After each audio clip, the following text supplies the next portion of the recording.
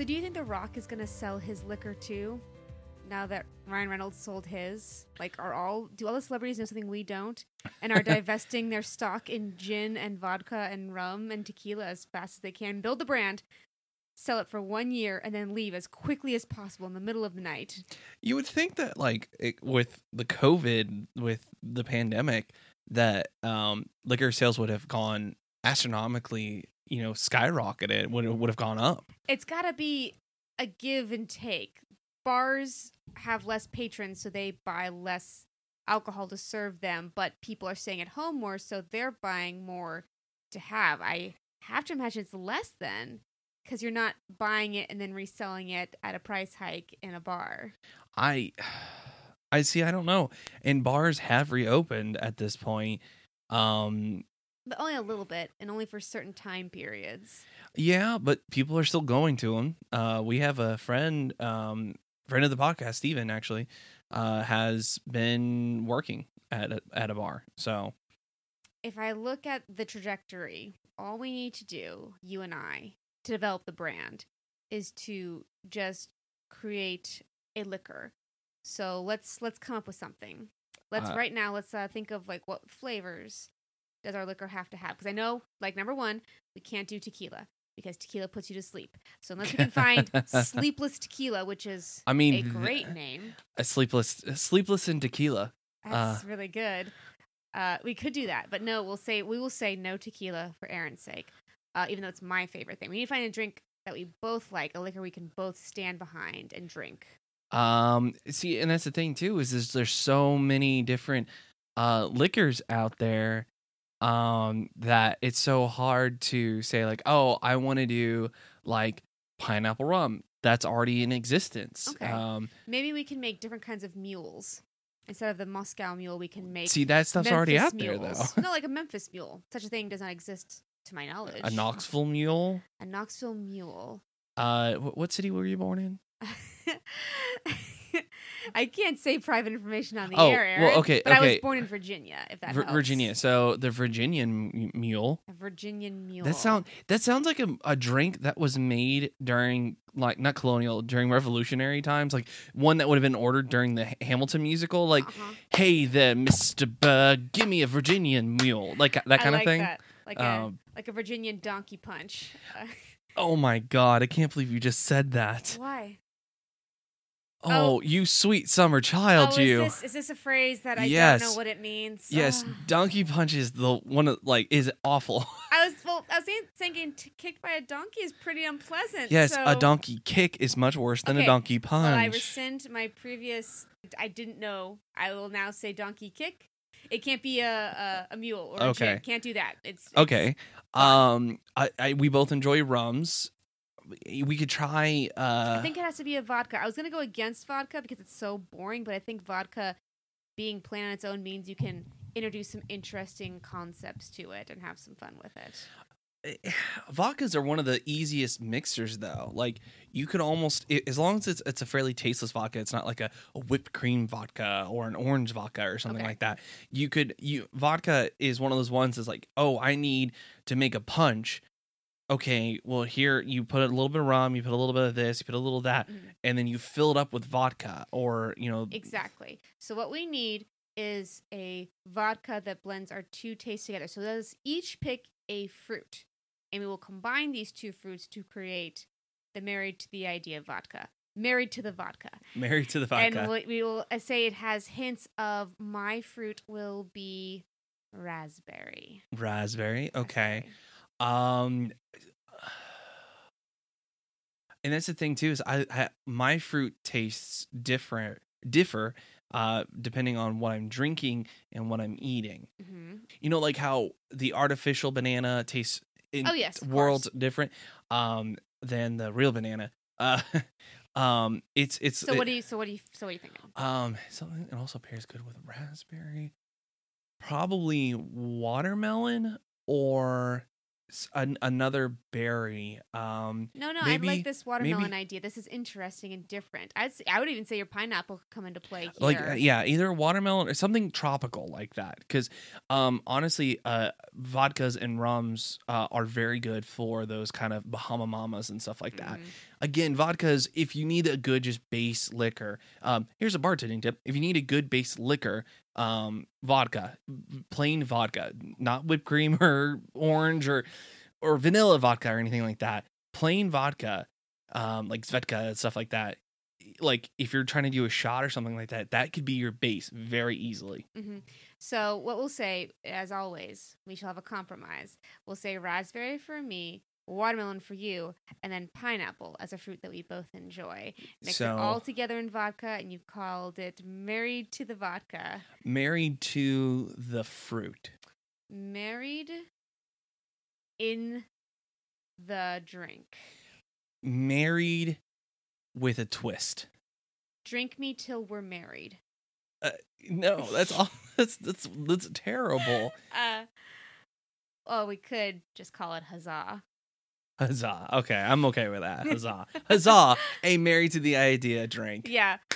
TM. Registered. He's Aaron. She's Elizabeth. And we're married to the idea. That is not the opener I thought you were going to go with. I really tried to work in Ryan Reynolds very hard. You're like Ryan Reynolds, and then we're going to talk about drinking. Which I have not had a drop of alcohol in like 3 weeks to a month. I can tell because you helped me design a really killer alcohol, so I understand. Like, no beer, no liquor, nothing. Well, maybe later, after all these doctor visits and surgeries, perhaps then you shall be afforded the sweet taste of liquor.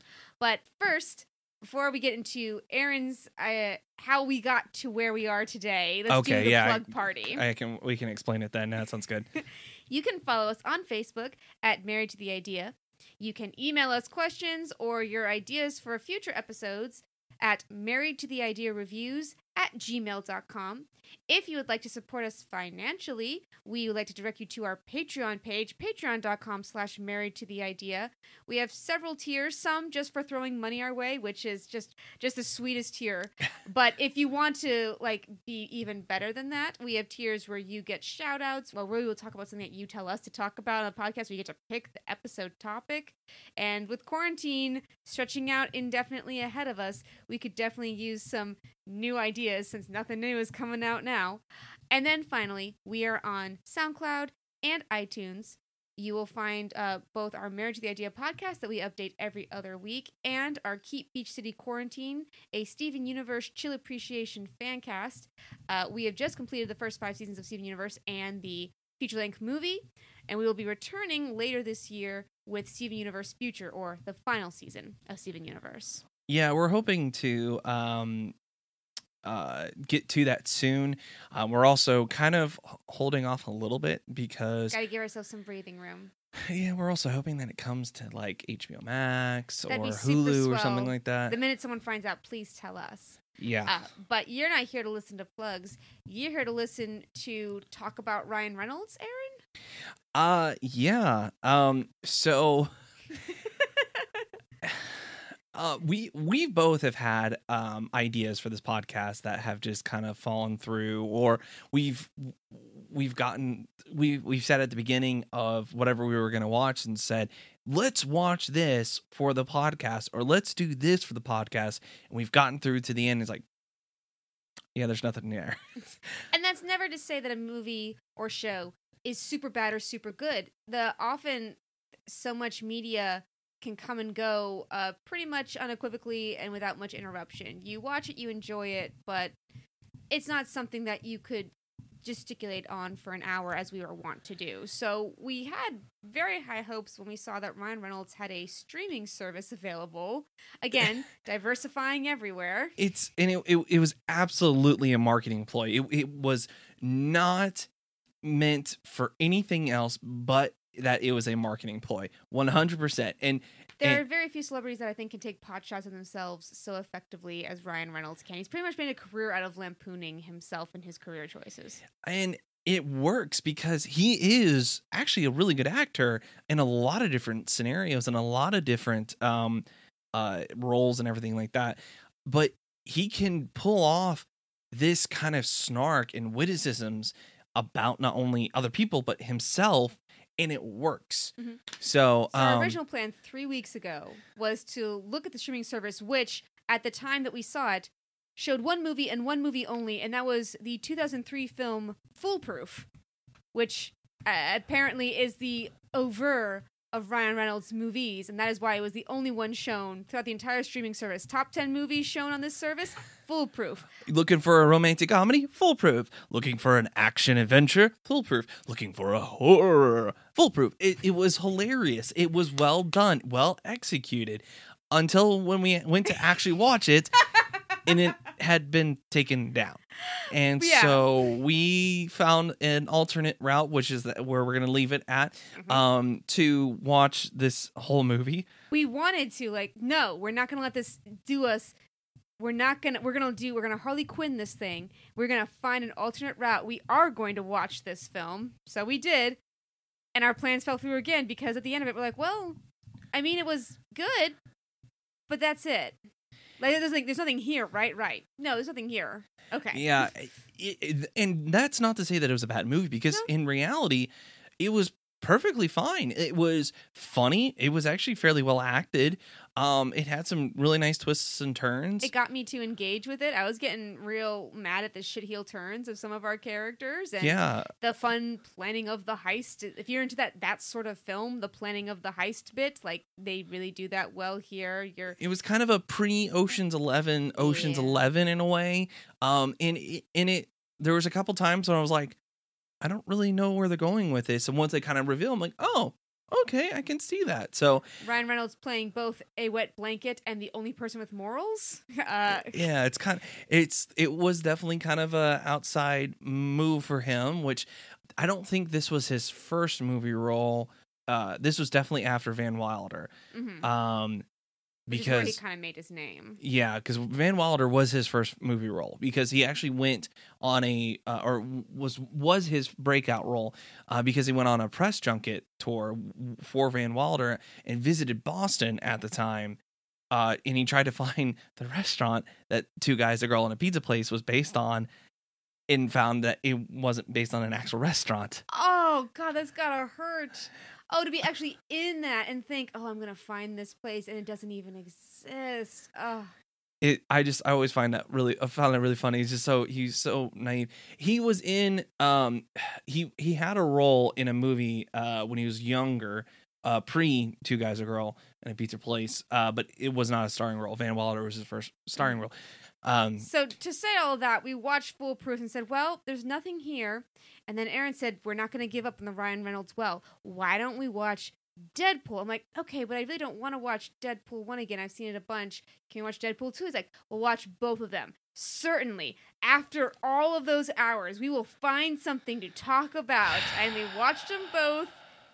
And there's nothing there, guys. We liked Deadpool. We liked it a lot. Deadpool is still, to this day, one of my favorite all-time Marvel characters. Even with this uptick of assholes who use Deadpool as an excuse to be shitty assholes, excuse to be shitty people. Exactly, Liz. The fact is I still really like Deadpool. I still enjoy Deadpool as a character, and there's some kind of deep lore with Deadpool and how he marries Death at one point, and there's some really neat things with this character. I really liked the movies too. I thought Ryan Reynolds was the perfect choice, even back in Wolverine Origins. Yeah, it was definitely made for this particular role, and the role was built around him. As the way all best roles, I think, are Genie and Robin Williams comes to mind. Have an idea, set it around that person's strengths, build. I love it. But it's good. I will say the reason you may be wondering, well, Elizabeth, why did you want to watch two more than one? I think one is technically the stronger film, but when I was thinking about it back, and this is about my only interesting comment to say about all of this, is that when I think back, I think of X-Force and the totally balls to the wall way they deal with that group in the middle of it, the crazy cameos, the chase, all the fourth wall breaks, and I really enjoy that part of it. Domino especially is probably my favorite character from both these movies, but I don't. When I started watching it, I realized, oh yeah, I really hated watching this in the theater because they kill off Vanessa. They fridged her. And the fact that they bring her back at the end through time travel and an after credit scene does not soothe my wound. It only puts more salt into it. Don't do that to me. Don't pretend you're progressive and woke and that your female characters have importance and influence if you're just going to kill them off as motivation for your protagonist. And the big difference is that the first movie was directed by someone completely different than the second one.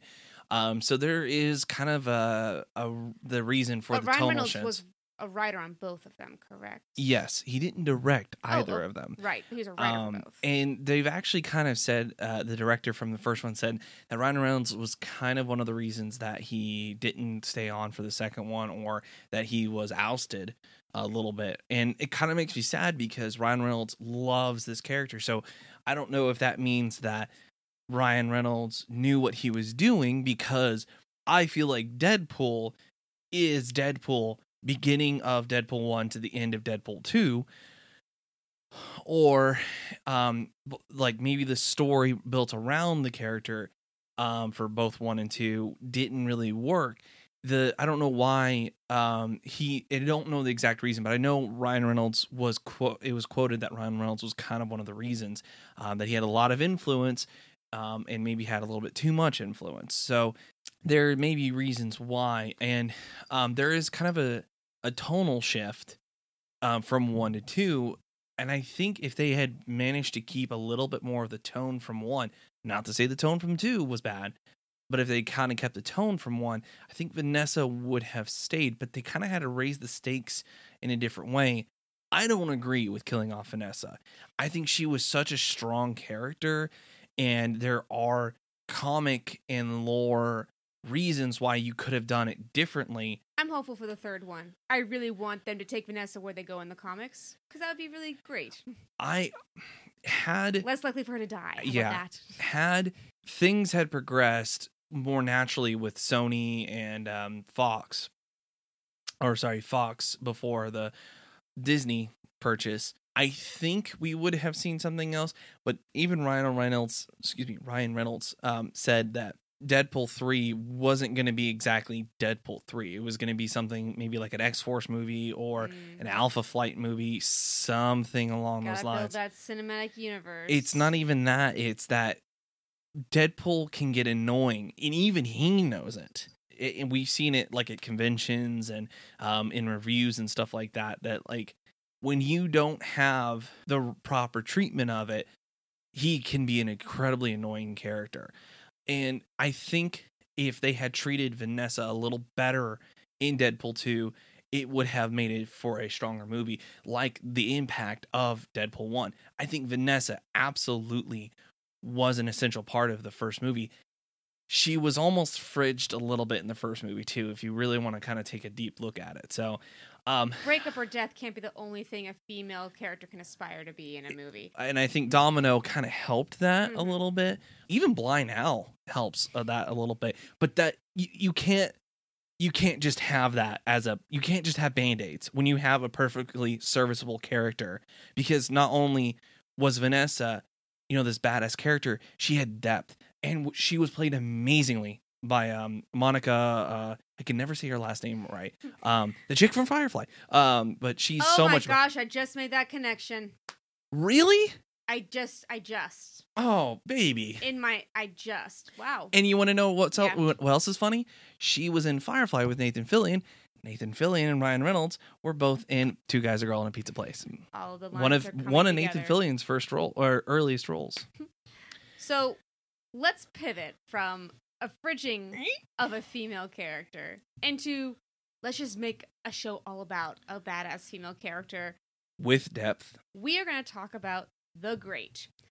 As you can tell by the title card that you clicked on, and not the 15 minutes we just went talking about Deadpool. Yeah, and I could go on and on about Deadpool, and I can go on and on about the god that is Ryan Reynolds. So I'm pretty sure Ryan Reynolds is my favorite actor. I think he is too. I know he is. For you, I'm completely 100% on that. For you, I'll think about what my favorite is, and I'll get back to you later. So Nathan Fillion. Yeah, well, duh. Okay, so we're talking about The Great. If you haven't heard about this, it is a mostly true retelling of the rise of Catherine the Great to become Empress of Russia. It takes place in the 18th century and is streaming now on Hulu. The first season, 10 episodes if you want to check it out. I'm loath to say spoilers because this is a historical event. I guess in the same way that Hamilton has spoilers, even though you technically know what's coming. I'm going to say it in the same way, and I will also say that I have no historical context for Catherine the Great. That was just not something that I recall from my studies, so I'm still in this pretty blind. Aaron does know a touch more than I do about the historical events that led to Catherine the Great's rise to power, so he may have a little bit more to offer, but we are going to look at this strictly as a TV show, not is it historically accurate? We just want to look at it based on its own merits.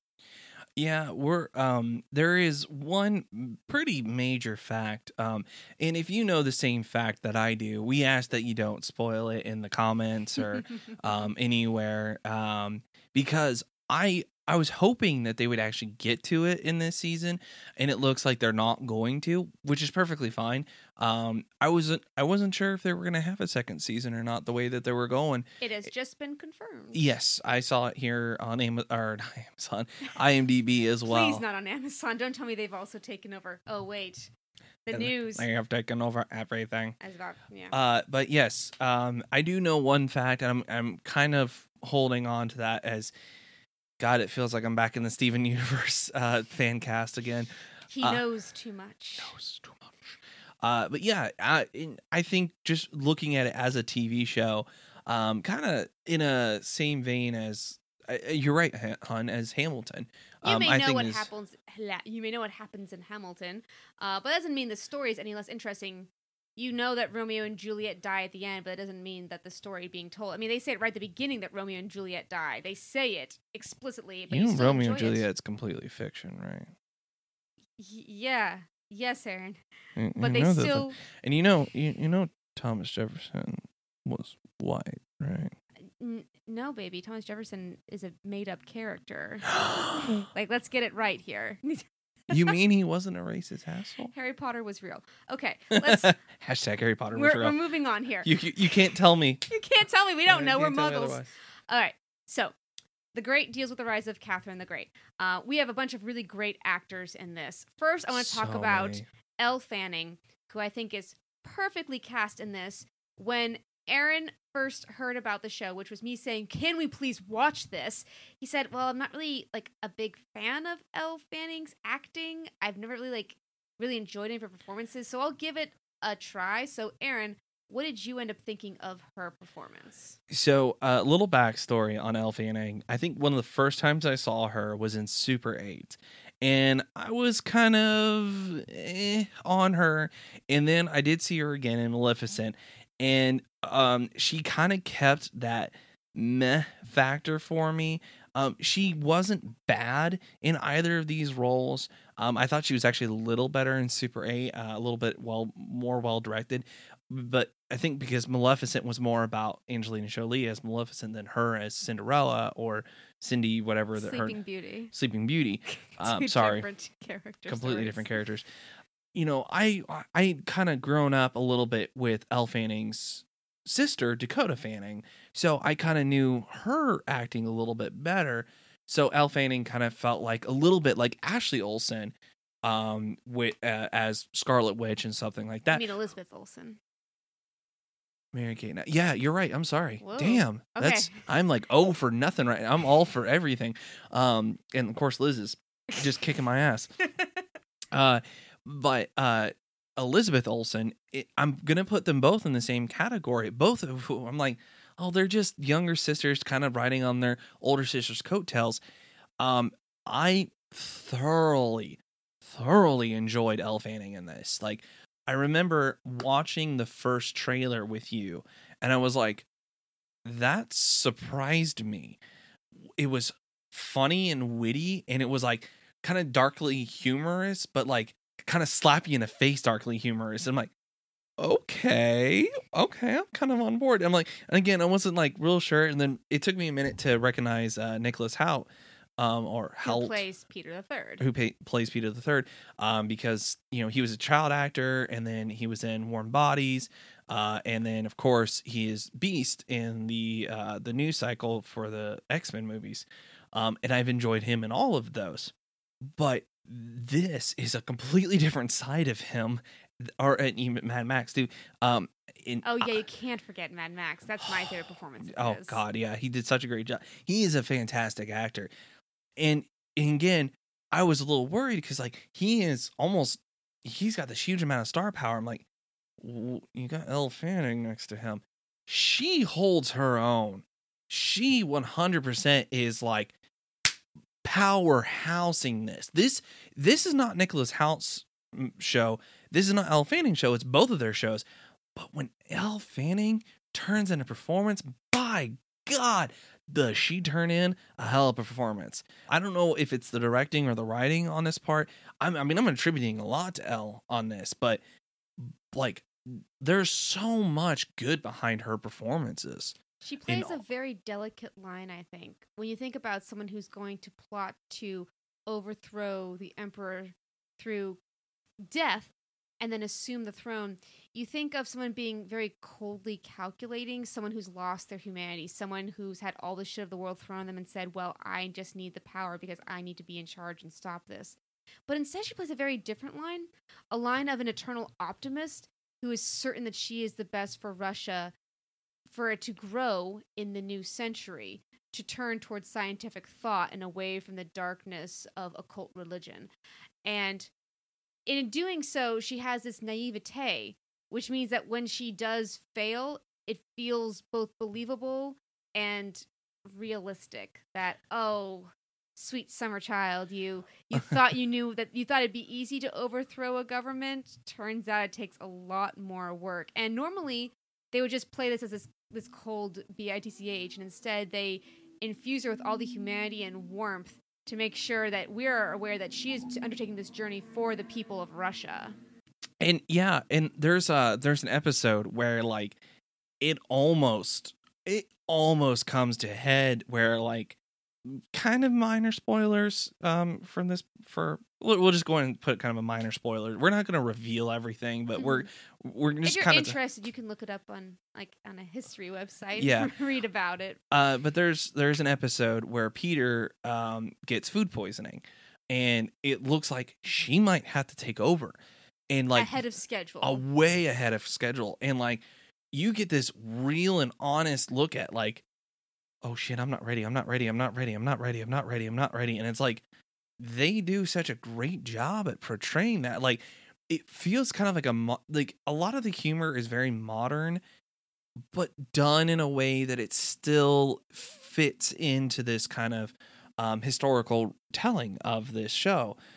It's not completely modern. We're hey, Supreme 100, wow, blah, blah, blah, wow. But there is some modern timing with these jokes. The jokes are that way, and I feel like the framing is done in that way too.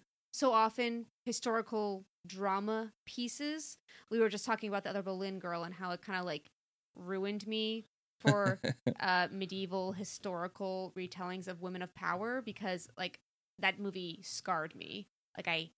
It hurt me. I watched that with you. Yeah, I can't. I didn't know that scarred you. There's a certain point in that film where Eric Bana just rapes Anne Boleyn, trying to force her to give him a child, after she's connived and manipulated her way into his heart and to being queen. And he's like, okay, now you're going to give me that kid. She's like, oh my lord. Now he's like, now. And he just goes right there. I'm like, oh no, I can't watch this again. No. Because usually, that's how it happens for most women in historical dramas.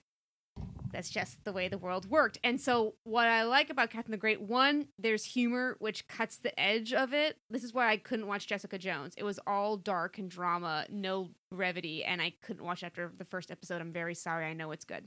Number two, the lens of it lets it be us viewing it and a modern sensibility telling the story, saying, yeah, this is pretty messed up, and we're not going to shy away from how pretty messed up it is. And we're also not going to shy like, oh, it was a different time. It's acceptable to act this way. Like, no, this was never okay. And we all need to know this.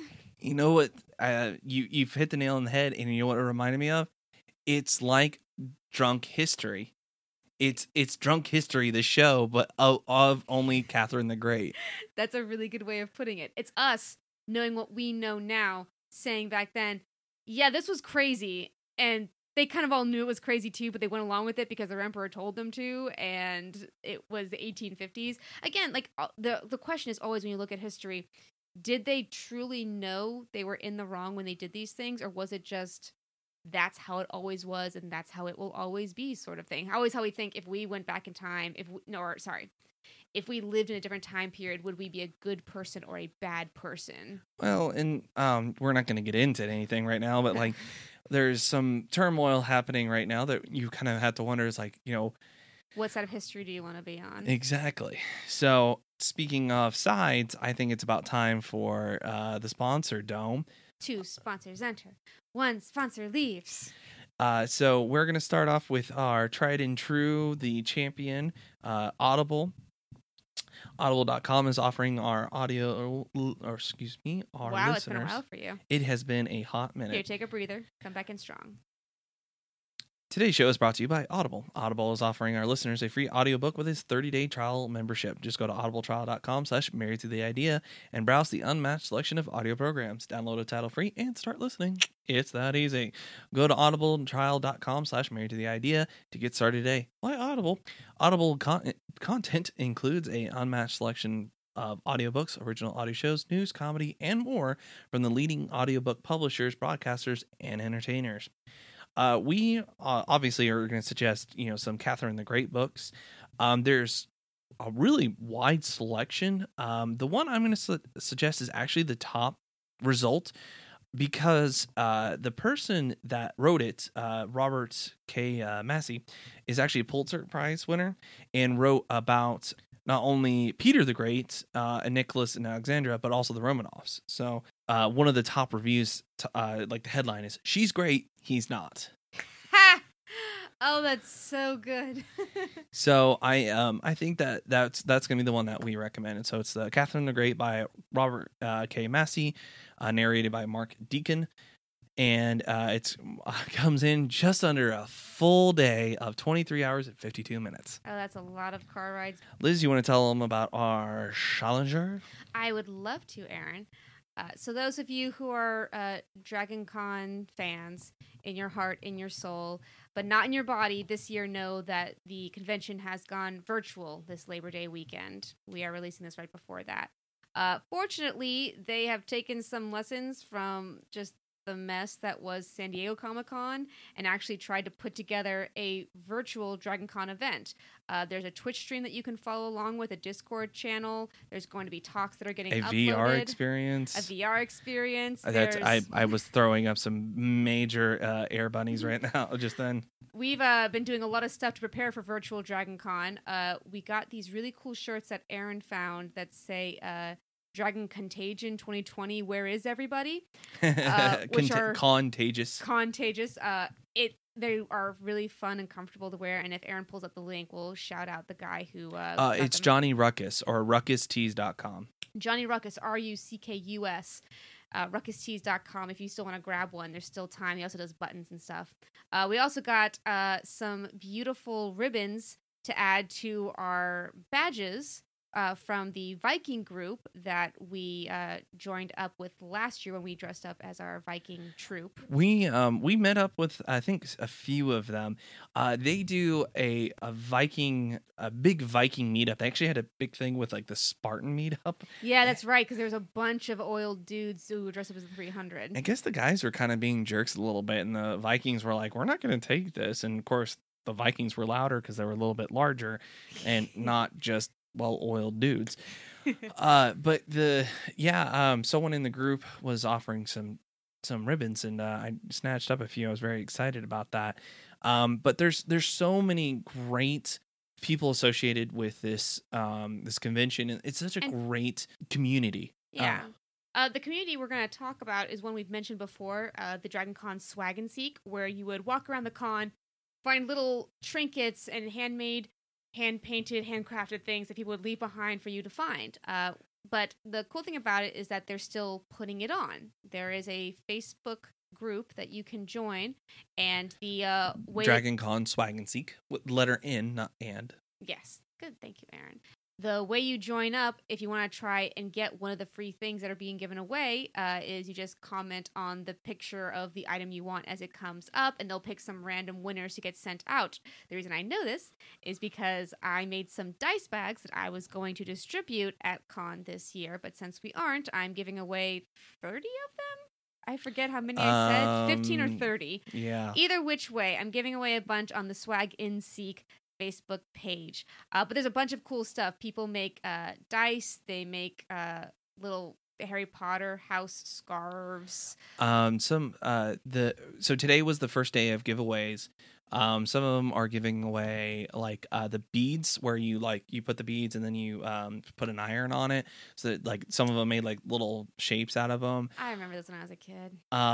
They're huge, and like especially in like the Swag and Seek community, they're huge because they're cheap and easy to make. And they make a lot of fun things and perfect for pixel art. Exactly. One person made straw toppers, or things you put on your straw, for Baby Yoda, which is very appropriate because the Mandalorian streaming date just got announced.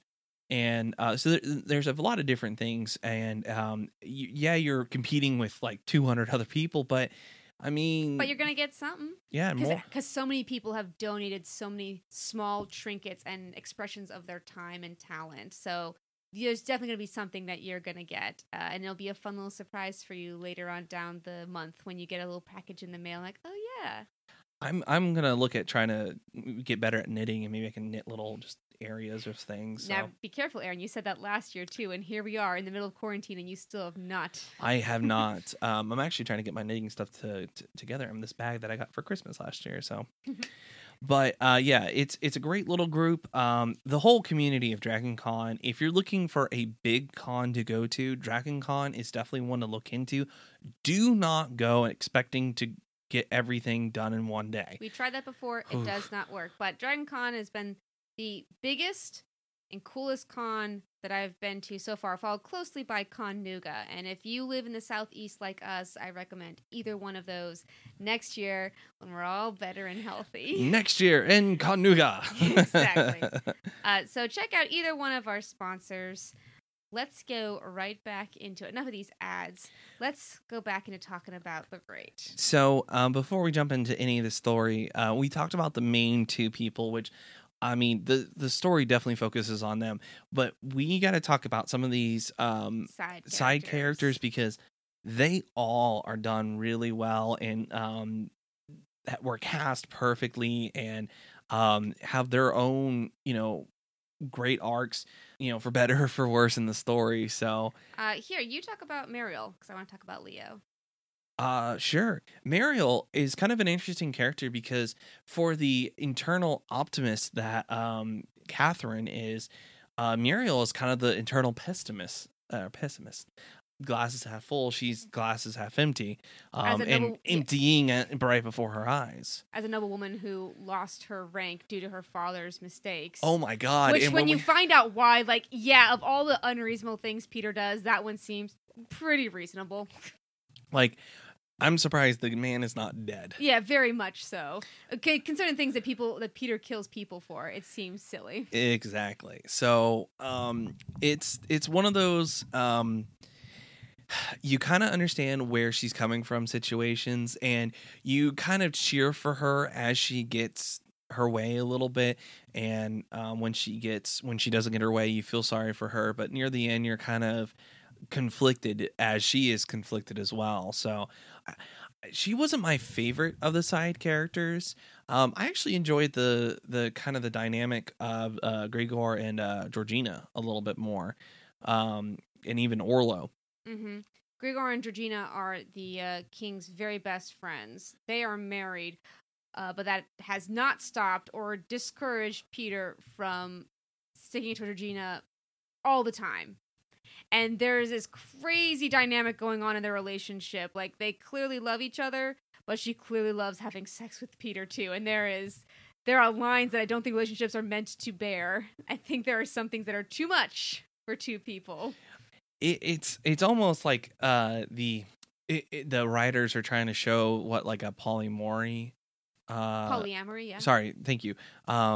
Relationship could be like, but those only work when all the parties are okay with it, or all the parties consent, and or that there's not a huge power disparity between a couple and another. Exactly, because in one episode, Peter says to another couple of the court, "When was the last time that we fucked?" And she was like, "Oh, when we were kids. Oh, we should fuck again."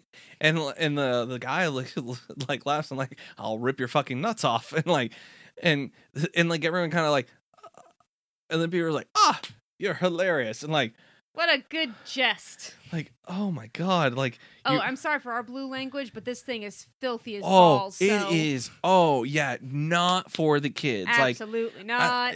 Like even teenagers, no.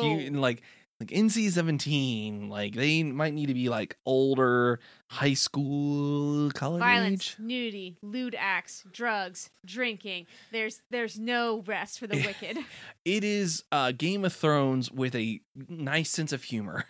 Fair enough. You know what? I also did not like Game of Thrones, and I do like this. So we're narrowing in ever closer on what exactly Elizabeth can endure in a television show. Yeah.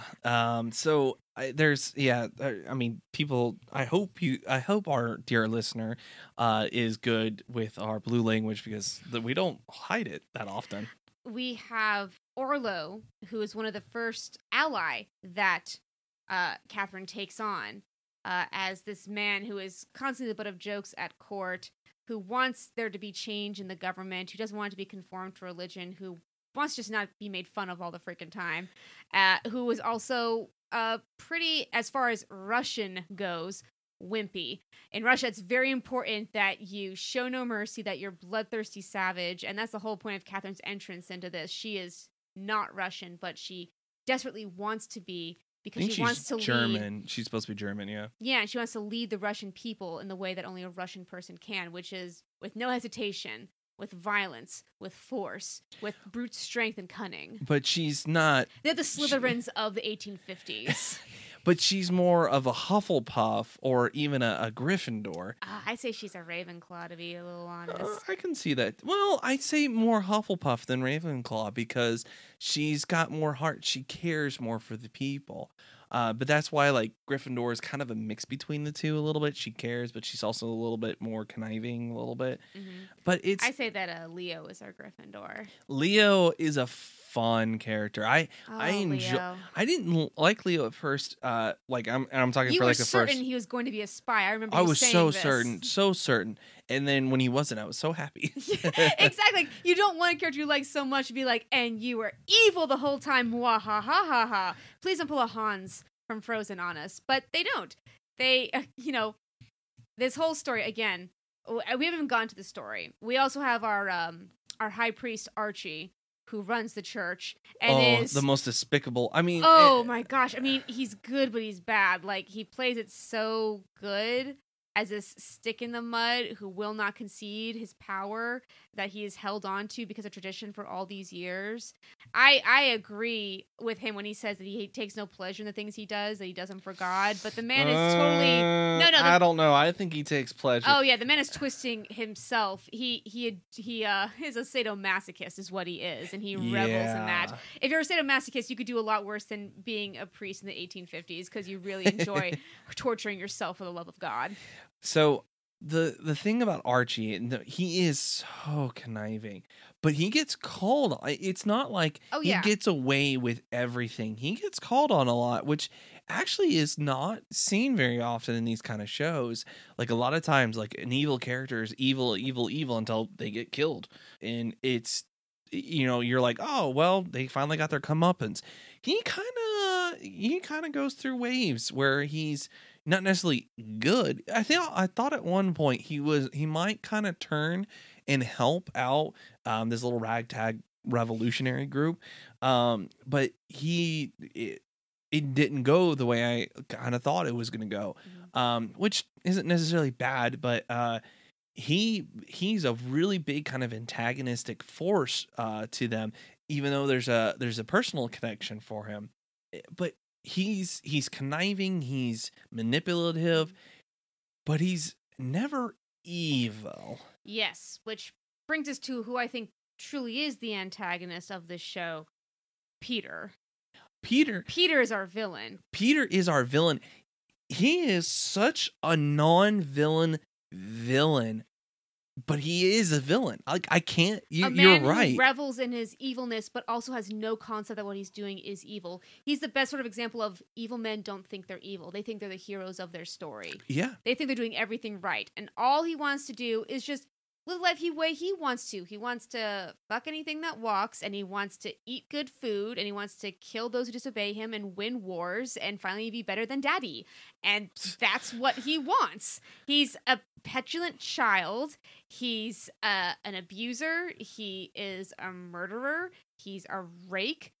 He's all the despicable things that every bad idea you have about a man of history all wrapped up into one. I was never, and again, so kind of minor spoilers probably from here. I said that before, but I'm specifically with what I'm about to talk about. I'm going to be talking a little bit more on the last episode of the season. Oh boy. And I'm going to try not to get into too many details, but specifically I'm going to talk about the last episode. Specifically, the last episode, I was not intimidated by Peter or thought much about Peter's prowess. I always thought he was a petulant child too. I thought he was incompetent. I thought he was a joke until the last episode. The last episode changed my mind because there's a point, again, trying to be vague. There's a point when Catherine, who has shown herself to be competent, to be smart, to be manipulative in the right ways and conniving, and she has proven herself to be able to think of outside the box solutions or come up with very unique ideas, and like presents one of these like grand ideas. Like I fully expected the episode to end even on a cliffhanger of them not showing what his answer would be. I was like, this might just end on a cliffhanger, and I'm like, I'm kind of okay with it. But then it turns. Yep. We weren't expecting the turn, were we? Oh God, no. It turns, and he completely turns it back on her and is scarily efficient. Well, because he doesn't care. He's able to do it because he has no value for what he is threatening. It's so easy to do it for him. He is king, and she is a woman, and he will do what he wants, and she will suffer for it otherwise. The whole first episode is just her trying in vain to make this relationship something that she can be happy in, and she wants to be happy in it. And at every turn, he just reveals his most basic natures to her, how he doesn't care at all for what she is or who she is, just for what she can do. He comes in to like on their wedding night to consummate the marriage, and he has his best friend Gregor with him, and they're talking the entire time, and it's like it's very just cold and methodical, and it's just like, and it shows the rest of the kind of show that you're about to get into, and it shows that her relationship with Leo actually does have a lot of passion and love behind it. So and it's that last episode showed just fuck, this is a whole new ball game for her. So without getting into spoilers, I think I can touch a little bit on this idea you're trying, and the thing that I like most about this show. It doesn't shy away from the fact that a woman leader is just like any other leader. You would think that it would be hard to make her sympathetic, because usually when a man makes choices for the good of his country over personal needs, it's, oh, what a great self-sacrifice, how noble. It's what he needed to do. He had to be king. There was no other way. Everyone had to die. And for her, you get the sense that maybe they're going to play it the way usually it works. So, the madness went to her head. There was too much power. She was just a flighty female, and she shouldn't have taken control. And look at all the people she killed along the way to get here. That means that she couldn't possibly be good for this country, whereas they wouldn't make a man jump through the same hoops. But they do a very good job. In fact, her philosopher friend literally comes in kind of like as the out-of-box narrator to just be like, listen, honey, guys come and go, but this is your moment. If you're going to do something about it, now is the time. So do you want this or not? Which is just a great straight cut to the heart. And even if you don't necessarily agree with it, even if you personally wouldn't, she clearly does, and she clearly knows what she has to do. And the show doesn't make her feel bad or make you feel bad that she had to do this. I know what I need to do, but I don't know if I have the strength to do it. Very much so. I felt for her. Gosh, I did. Yeah, I know, absolutely. It's a very heartfelt and heart-wrenching moment. And again, wonderfully portrayed by Elle Fanning. Mm-hmm. There's a lot of great acting in this episode. I think the first few episodes are kind of fish out of water, trying to get your footing kind of thing. And then the next few episodes, because it's only 10 episodes in the first season, then the next like 4 or 5 are diabolical planning and trying to like scheme and, well, if we need to do this, then we have to do that. So if we want to go do this, we need to do that kind of thing. It further ratifies each time why they need to do this. Either they're eating eyeballs out of the decapitated Swedish generals, or people are being burned alive because they have the pox. Like again and again and again. Like it's like, well, we need a revolution because badly. It's all and there's so many great moments in this that it's like it's shot. The cinematography for this entire show is well done. There is a consistent theme for it. So I don't know if like the show creator Tony McNamara.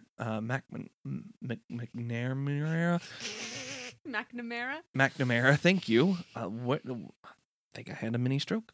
McNamara. I don't know if he had a consistent view for it. If it was directed by different people for each episode, which is typically how it's done for TV shows, or if they had one cinematographer. I'm not sure, but the feel of the show was consistent and kind of reminded me of like Sherlock. The feel for Sherlock was consistent episode through episode, even though it might have had different directors. You can tell that with some TV shows, with many of them. When a different director for that episode comes in, they have to depend so completely on the work that's been done before them, which usually means the actors, the set design, the costume design, the cinematography, the people who've already done it once before, and then a new person comes in and says, okay, so what would your character do in this situation? And I'll direct you from there. Here are the 3 types of clothing that Elle might be wearing. Which one would you pick? I actually read a cool article from the clothing designer talking about all the uncomfortable shoes and corsets they had to get everyone into to make it 1850s appropriate. How everyone would just wear Wellington boots for all the dress rehearsals until it was time to shoot it, and then they'd put on their uncomfortable shoes. And how Catherine's dress changes from these bright, pastel-y, hopeful colors into the rich, dark jewel tones of the Russian court. Ooh. Until you finally culminate in that bright pink dress at the end, that neon pink getup. Talk about clothing. Nicholas is like this punk rock sort of style with animal prints and jacquard and very old, kind of old Brit rock. Yes. Like The Clash. Not even the Clash. The very famous band who is still touring to this day, and they are so old and so riddled with drugs. Oh, that one. Yeah, the one with Mick Jagger in it. Yes, exactly. The one with the lips. No, their symbol is I'm sorry. The tongue, the Rolling Stones. Thank you. I thought you meant Mick Jagger had lips, and he does. Oh, yes, he does. But that's against Steve Tyler, because he has lips. Even still, that aesthetic, I completely see that aesthetic. Yeah, with him, it's like uncaring, does what he wants kind of thing. Mm-hmm. So, in the way they interweave the stories, because it's not all told entirely from Catherine's perspective. Yeah, there are parts of each episode where it's from the Archie the Priest perspective or from Georgiana's perspective. So we get Peter's perspective. Yes, we get all these different viewpoints. So it's clearly again kind of Game of Thrones-esque. Yeah, I can see that. More of an ensemble cast sort of vibe. It is definitely. I would say it's Peter and Catherine are the main two stars, but these 10 actors and actresses that are right beneath them, not necessarily steal the show, but very much help build this very strong foundation. And even still, like, you have some amazing actors like the hand servant. Yeah, he was really good. What a cutie. The guy with the boils on his face, he did a really good job. You know, there's so many great performances in this, and I really have to pull out Gregor. Not simply because he did a great job, because he almost is understated at first. I don't know, he is understated at first until about episode 4 or 5, and then he is a very delicious story. Like, I really, really wanted that story to go into the direction that it was like flowing, and it like had a hard stop. I'm like, why? Let it keep going. Well, gotta save something for season 2, I suppose. Maybe my fingers are crossed, but specifically because the actor who plays him is Gwillem Lee. I could pronounce Gwillem, but not McNamara. I'm weird. Gwillem Lee, who in the show he does a great job, and his dynamic with Nicholas Hoult is interesting because he knows he's his best friend. I love him. He is my emperor. I would die for him. But also, I cannot stand the fact that he is fucking my wife. Yeah, it's a very, like, I love him, but I also hate the living shit out of him. It's almost like I love him because he gives me things, but if I didn't need him, I would slit his throat. The idea of the absolute monarchy, that your kings are gods, you must love them above everything, no matter what they do to you. Just that idea is so antithetical to the way of life now, but just a few short 100 years ago, that's how it all worked. But this actor, he doesn't really look that familiar at first. But that's because if you threw on this, like, maybe crazy big, almost Bob Ross-esque wig, and maybe put a guitar in his hands, put him next to a Freddie Mercury looking guy, he is Brian May in Bohemian Rhapsody. And we talked at length about how great this actor is in Bohemian Rhapsody. And he is. I'm still in awe and how perfect Gwillem Lee is as Brian May. He is absolutely, like, almost photorealistic. Like, he looks like a young Brian May. That was pitch perfect casting, and he did a great job as him too. So sorry, I know you love your asides, your mini rabbit holes that you journey down. Yes, that's why I keep you around. I wish there wasn't already like 16 other podcasts called The Rabbit Hole. I know, that was our original idea for the title for this one. I know you wanted it super bad. Our original one was called like Take Two because we had two I remember that, and then everyone had Take Two. Sorry about that, everybody. Yeah, we were looking at maybe doing a podcast with a friend called Down the Rabbit Hole, but someone else already had it. All right, so we're getting near to the end of this episode. I do have one final question to posit as we wrap up today. Obviously, we both think that you should watch The Great. Completely, yep. It is romantic. It is terrifying. It is politically intriguing. It is balls to the wall, drunk, stupid humor at some points. It has so much going for it. We couldn't be happier that there's a season 2. But the one thing that struck me throughout all of this was that the only thing I knew about Catherine the Great before this show was the rumor that she fucked a horse. And if that is not an indictment on the American education system, I don't know what is. Because they even address it in the show. How is it this female who came from out of the country, rose to power within this brand new country, assumed dominance, became the leader, one of the most influential and important leaders of Russian history, and the only thing we remember is the rumor that was made up about her? Well, we don't know how fake it was. I'm not saying that it was true. Say it was true. how does that have anything to do with what she actually contributed to history? You're completely right, but there are some factual discrepancies in the show. Peter the Great in the show is Peter, the character played by Nicholas Hoult, is his father. In reality, that was his grandfather. So, I mean, that's a pretty big discrepancy in the show. It already says it in the things, like a mostly true or mostly inaccurate telling of Catherine the Great. So, I have no idea where the the rumor came from. So I completely forgot about that point. So is this the point? So that my point that I posit is this: is the point where Catherine the Great has a Hamilton-style revisement of history? From the ashes they arise, and their story is told, and suddenly it's not just the guy who lost in a shootout with Aaron Burr, but the man who was part of the founding of America and changed the money system and how government is run.